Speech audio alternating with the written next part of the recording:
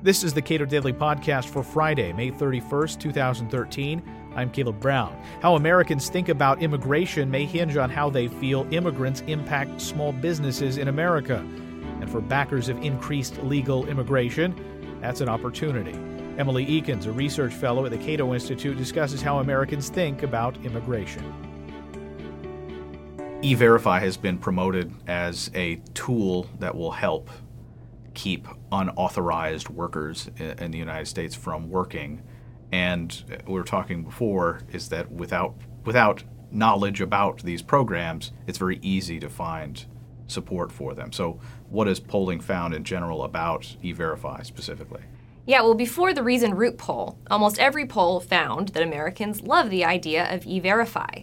But who doesn't like the idea that people who work in this country have the authorization to do so? I mean, a few people think that it shouldn't matter, but most people like the idea. They like the idea. The question is about how you implement that in practice and how you actually, what the laws look like. And so we asked people about E-Verify and the benefits and the costs associated. And when you first ask about E-Verify as a benefits-only proposition, Americans overwhelmingly support it. What a great idea, they say. But then when you follow up and ask them if they would support or oppose E-Verify in the presence of some costs, then attitudes change. We first asked about whether or not people would support or oppose E-Verify if their own name had to be included in the database. Opposition did increase, but a majority still support.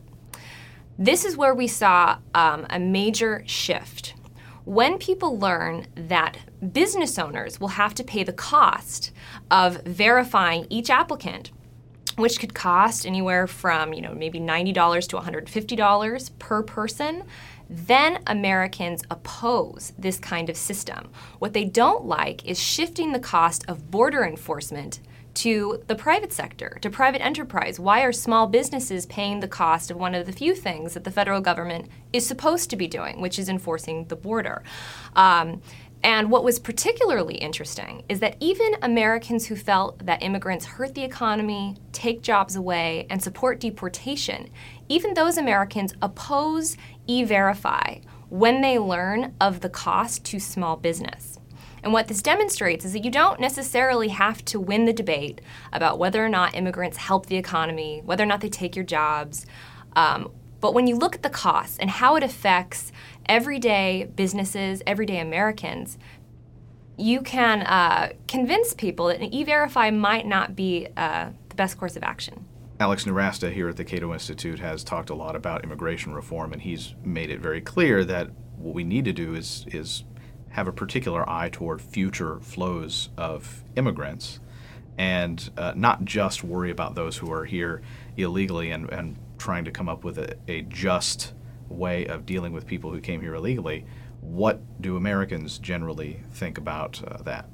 Well, this is a really interesting question. We find that a majority of Americans support reform for unauthorized immigrants, but when it comes to actually simplifying the system of legal immigration, how to deal with future immigration, there isn't a consensus, and Americans are fairly evenly divided about whether or not we raise visa caps for high-skilled workers or for low-skilled workers. Americans are unaware of how difficult it is for a low-skilled worker to come into the country legally, even temporarily.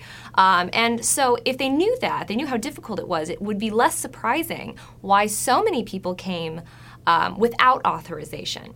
So what's interesting to me is that Democrats overwhelmingly tend to support immigration reform for unauthorized immigrants.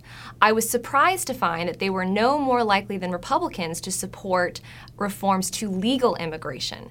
And really, the debate should not just be on unauthorized immigration and how we deal with those who are currently in the country without authorization, but how to deal with future immigration, to make it easier to come to this country, to help businesses grow and thrive, and just have a saner immigration system. And that, people aren't getting behind that yet because we're not talking about it.